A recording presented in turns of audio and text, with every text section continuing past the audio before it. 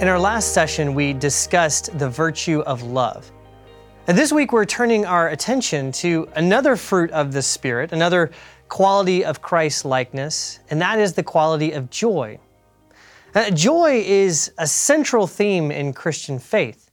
In fact, if you notice, the two great days of the Christian calendar, Christmas and Easter, they're both festivals, both days of feasting and celebration filled with joy and parties and festivities. And it's remarkable to reflect on that today, because today we live in a culture that is really no longer distinctly or recognizably Christian in any sense. And yet, people still celebrate Christmas and Easter. And that fact should alert us to something very important about our faith.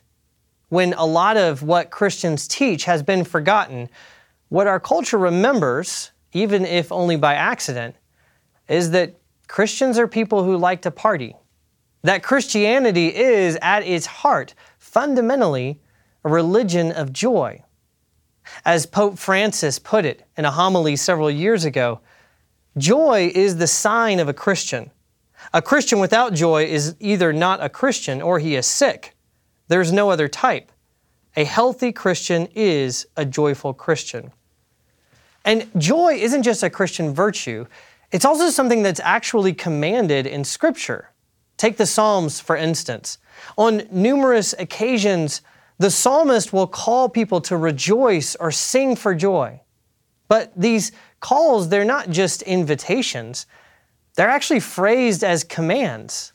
Like Psalm 32, verse 11. Be glad in the Lord, and rejoice, O righteous, and shout for joy, all you upright in heart. Or take Psalm 100. Anglicans are very familiar with this psalm because we say it on a regular basis as a part of morning prayer. How does it read? Oh, be joyful in the Lord, all you lands. Serve the Lord with gladness, and come before His presence with a song. And it's not just the Psalms. The same thing is in the New Testament. Rejoice in the Lord always, Paul says in Philippians chapter 4. And the Epistle of James begins in a similar way, exhorting us to count it all joy, as James puts it, even when we face trials of many kinds. Scripture is littered, really, with calls for us as a people to sing and to rejoice, to shout and to be glad. And that might seem kind of strange, because as much as Christianity is a distinctively joyous religion, it's also a religion that's well acquainted with suffering and sorrow. And yet, somehow these two find a way to coexist. Somehow we find a way both to celebrate with great festivals and also to dedicate ourselves to times of fasting and lament. In a single worship service, we will both sing for joy and remember in prayer a world that is filled with injustice and sickness and pain and grief. And right there, in the midst of it all, stands Jesus, the one who told His followers that they would suffer just as He suffered, that they would be persecuted just as He was persecuted, and yet, as He says in John chapter 15, the one who also says that His very reason for coming to us is that His joy may be in us, and that our joy may be full. At the heart of the Christian faith then lies a kind of strange paradox of both suffering and joy, of joyful suffering and sorrowful joy. That's what distinguishes Christianity. Indeed, as the 17th century English Puritan Thomas Manton says, a Christian is a bird that can sing in winter as well as in spring. He can live in the fire like Moses' bush, burn and not be consumed, even leap in the fire. Certainly a Christian is not understood by the world. His whole life is a riddle. Sorrowful yet always rejoicing. This is Paul's riddle, and it may be every Christian's motto. And Thomas Manton is right. The joy of Christian life is undoubtedly a riddle. How is it possible to be, as Paul says, sorrowful, yet always rejoicing? Or to quote the words of Psalm 137, how is it possible to sing the Lord's song in a foreign and strange land? That's the question we'll be taking up in this session. What exactly is joy, and how can we experience it even amidst sorrow? And before answering, it's helpful to point out that this isn't a uniquely Christian question.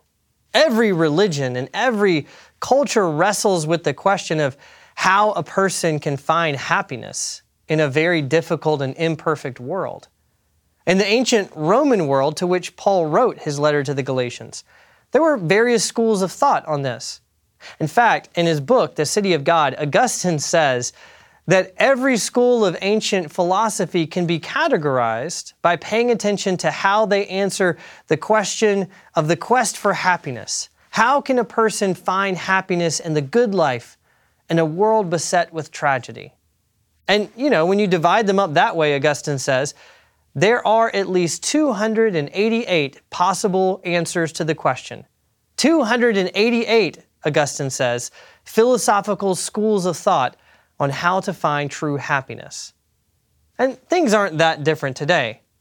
Several years ago, I saw a film called Hector and the Search for Happiness. And it was an adaptation of a best-selling novel. And it told the story of this psychiatrist named Hector who took a trip around the world trying to discover what it was that made people happy and unhappy. And the first, on a plane to China, he meets this businessman named Edward, who's not at all terribly happy himself, but he tries to show Hector all the pleasures that money can buy. And Hector wasn't very content with that. So then he goes on to this monastery in Tibet, where he meets some monks who live in a really austere conditions up on the top of a mountain. But they seem to have found happiness by simply being content with very little. And then after that, Hector visits Africa, where he discovers people who find joy in one another's company and relationships, even amidst great hardship. And then finally, he goes back to LA and he visits an old girlfriend who is now happily married. And there in LA, he somehow comes to this epiphany where he realizes that happiness doesn't consist in the absence of sadness or fear, but somehow alongside them. And then he realizes that the one thing that gives him the greatest happiness is also the one thing that makes him the saddest and most afraid when he thinks of losing it. And that's his girlfriend, Clara. And so he goes back to Clara and he finds his happiness and all's well in the world. Needless to say, this is a kind of shallow and cliche film, but I think it does illustrate some common ideas about joy. Some people search for joy in pleasure. Some people try to attain it by simply renouncing pleasure. And some discover joy, regardless of circumstances, through relationships with other people. And all of these are ways of attempting to find joy in a world of sorrows. But none of them are what Paul has in mind when he speaks of the joy that is the fruit of the Spirit, or when he tells the Philippians to rejoice always. And what Paul has in mind can't be found by any pleasure within the world, nor is it the same as that resigned contentment of those Tibetan monks. This joy that Paul is speaking of, it doesn't arise from denying the darkness of the world or just trying to make do by finding some small source of light amidst the darkness. No, the kind of joy that Paul is speaking of comes in response to the fact that something has happened. Something has changed, and the darkness has actually been done away with. And really, this is a consistent theme all throughout the Bible. And take, for instance, Psalm 126. Now, this is a psalm that speaks memorably about joy, but the joy that it describes is a joy that arises in response to something. When the Lord restored the fortunes of Zion, we were like those who dream. Then our mouth was filled with laughter, and our tongue with shouts of joy. Here, the psalmist describes a time when God has acted decisively and victoriously and miraculously. And all of a sudden, God has reversed the sorrows of the people of Jerusalem. And then, says the psalmist, then their mouths are filled with laughter. And you see the same pattern in the book of Isaiah.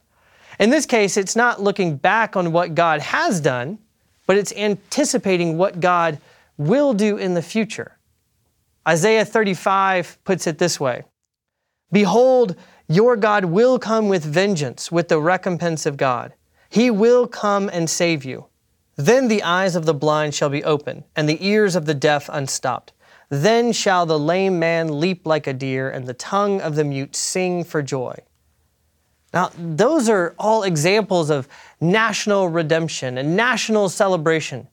But the Bible also contains individual stories of joy, like when Sarah miraculously conceives in her old age with the child that she has long since given up on. And what does she say in response in Genesis? She says that God has filled her mouth with laughter. And those aren't the words of someone who has simply found happiness by resigning herself to accept the world as it is. Those are the words of someone who has been overcome by a sudden reversal of fortunes. Her life had been dark and sorrowful, and now, in an instant, everything has changed. The great story writer, the author of Lord of the Rings, J.R.R. Tolkien, he said that the best way to understand this kind of joy is actually through the category of fairy tales. It's interesting. Fairy tales are often thought of as stories for children, but they're usually really filled with pretty dark themes. Wicked stepmothers, cruel ogres, murderous witches, hungry beasts, good, wholesome kid stuff. But there comes a moment in every great fairy tale, Tolkien said, when there is a turn. Something happens. A prince arrives, or an evil ring is thrown into a mountain of fire. Something happens, and the story suddenly changes. And all of the darkness and the sorrow and the grief that were a part of the story up until that moment, they're all overcome. And when you're reading that story, he says, you feel this kind of elation all of a sudden. And Tolkien, he called that moment in the story, that turn, he called it the eucatastrophe. And that is what makes fairy tales so great. Because the fairy story, he said, the fairy story does not deny the existence of sorrow and failure. It denies, in the face of much evidence, if you will, universal final defeat, giving a fleeting glimpse of joy, joy beyond the walls of the world, poignant as grief. A Christian joy, the joy that is the fruit of the Spirit, it's very similar to the joy of fairy tales that Tolkien describes. Because Christian joy is also a response to a sudden turn, to a light breaking in and shining on a people who have dwelt in deep darkness, as we read in Isaiah chapter 9. Or a sea dividing before a people who were afraid and fleeing from their enemies and then swallowing up their enemies behind them, as we read in Exodus chapter 14. Or to the sudden appearance of a man who had been dead and is now alive. That's what happens to the disciples when they meet Jesus for the first time after his resurrection. How do they respond when he suddenly appears in their presence? Then, we read in the Gospel of John, then the disciples were glad when they saw the Lord. Now, the word that John uses there when he says that they were glad, it's the Greek verb kairo. And it's actually where we get the word that Paul uses when he talks about the fruit of the Spirit, chara, joy. The joy that the disciples felt on seeing Jesus again for the first time, that's the joy that Paul is talking about. And that's why when Pope Francis wrote his first encyclical about Christian joy, it's why he called it the joy of the gospel. Because Christian joy is the gladness that comes in response to the fact that something has happened, that God has done something dramatic, and that something is gospel. It is very good news. But how do we experience that joy today? If Christian joy is a response to a sudden turn, to the reversal of wrongs, to the defeat of darkness and pain and grief, how are we supposed to be joyful in a world that's still marked by suffering? In a way, we've kind of ended up back where we started, still puzzling over the riddle that Thomas Manton said is the motto of every Christian, that we may be sorrowful, yet always rejoicing. Now, hopefully now we're in a better place to understand that riddle. The joy of the Christian life, the rejoicing, is the gladness that we feel in recognizing that the story in which we live is not a tragedy, but a fairy tale. And we rejoice not because we're denying sorrow and failure, as Tolkien put it, but because we know that they have been finally and universally defeated. On that much, the Bible is very clear. When Jesus rose from the grave, death lost its sting, Paul says. And yet, we occupy a rather strange time in this fairy tale. We know that darkness and pain and death, we know that they've been overcome, but we are still waiting for their final and ultimate defeat. And that's why joy for us is not simply a response to something that has happened, but it's also like it was in Isaiah. Joy is a hopeful anticipation of something that will happen, something that is coming. And it's also one of the reasons that the church calendar is so helpful to our formation as Christians. Because the church calendar actually trains us to be both sorrowful and also to rejoice. You just think about those two great festivals I mentioned at the beginning of this session, Christmas and Easter. These are celebrations. They are festivals of joy. But it's not a glib or shallow or sentimental joy that they celebrate. Not a joy that simply ignores or accepts suffering and sorrow or just learns how to make do in the meantime. Both of these celebrations, Christmas and Easter, they're both preceded by seasons of fasting and prayer and repentance. Christmas is the celebration of the fact that the light has entered the darkness. But before Christmas, we have Advent. And Advent, to quote the great preacher Fleming Rutledge, Advent begins in the dark and moves toward the light. Advent trains and prepares us to rejoice by reminding us that the darkness is there and the light is coming. And then before Easter, we have the season of Lent. And Lent, just like Advent, trains our attention on the sin and the suffering that still exist in our lives and cause us to sorrow. But Lent is not the final word. Lent is only helping us to prepare for the joy that is coming, the joy of the resurrection. And these seasons, these holidays, actually cultivate joy in us because they train our attention on the good news that brings joy for Christians. The news that even though darkness and death may still be around, even though we may experience sorrow and grief, that the light has broken in, that death has met its match, and that all things will soon be made right.